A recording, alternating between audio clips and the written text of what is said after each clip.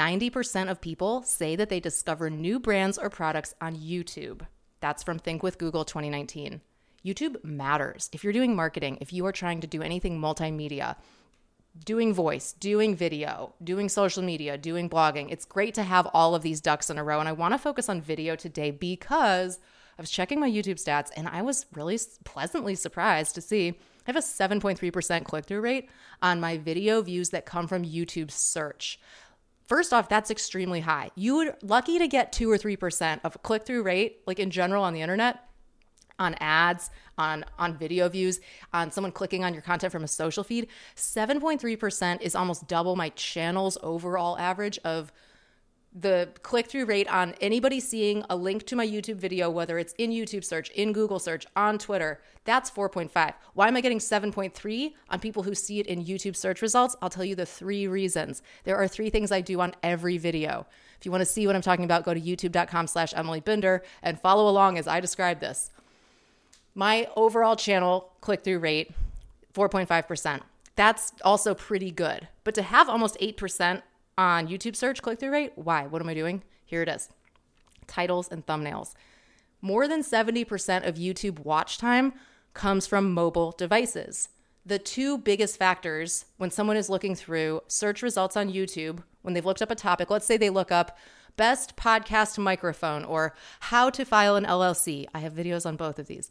The reason I'm getting so many clicks is my thumbnail is compelling and my title is also enticing, and they play together very well. There's 3 things you got to do with titles and thumbnails on YouTube. Keyword-rich title, 70 characters or less. Short and sweet, has to stand out a little, and has to have at least 1 or 2 super keywords of what you're talking about. Like the main thing should be in the title and pretty early. Also, the same way you write a blog post title, make it compelling. Make it something that stands out. Use words like best or a number, like a list is always effective because our brains are drawn toward lists. The top 5 ways, how to, use words like this. 70 characters or less. You don't want it to be very long. Then your thumbnail. Okay, use a screenshot of you. People do well, like human faces. We like to look at faces. You'll always have a better result if it's you in that photo on the thumbnail, the image, than just some graphic or just plain colors and text. Try to do a nice screenshot from your video, or better yet, take a photo of yourself after you film the video while you're wearing the same clothes and have the same backdrop, because having the thumbnail consistent with the video look and feel of like, okay, it's the same person on the same day, this matches, will do better. The keyword-rich title plays with the thumbnail in this way. Thumbnails. Put 2 to 3 words max in large font, larger than life. Like make it bigger than you think looks good. It should be a little bit ugly. This works on YouTube only, especially on mobile. 70% of YouTube watch time comes from mobile. Is your thumbnail visible on a tiny iPhone screen? We're not talking about how does it look on desktop. So the thumbnail should also be a little ugly. Like I said, this may sound weird, but it works on YouTube because there's so much competing, noisy, visual, just pop.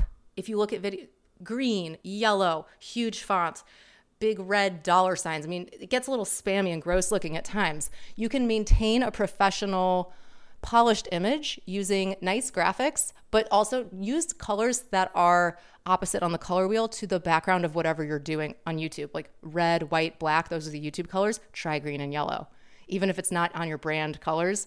Another thing, though, is you do want to stay consistent. Like if you're using one font on one video thumbnail, use it on the next one. It needs to have a little bit of consistency so that your channel looks more professional. The third thing you want to do is make sure that the thumbnail has words that are not necessarily redundant or repetitive to the title of the video. If you have a video called How to File an LLC, you might want to use the word LLC on the thumbnail, but I wouldn't just write the same title again. Someone's seeing that twice. They already got the information from the title. They are seeing the title and the thumbnail at the same time. So add something that they aren't getting from the title, like Best Tips LLC or My LLC, or just something that's a little more compelling. And you have to be a little bit salesy with it because that's just the culture of the content on YouTube. Every social platform has its own culture. You would never do what you're doing on YouTube on LinkedIn. It doesn't fly there. It's just a whole different element. But if you want to read more about My YouTube tips, subscribe to my email list. I send out my blog posts where I give marketing tips about all kinds of channels, voice, video, blogging. It's emilybinder.com/blog. You can sign up for my email list. We will never share your email address, obviously.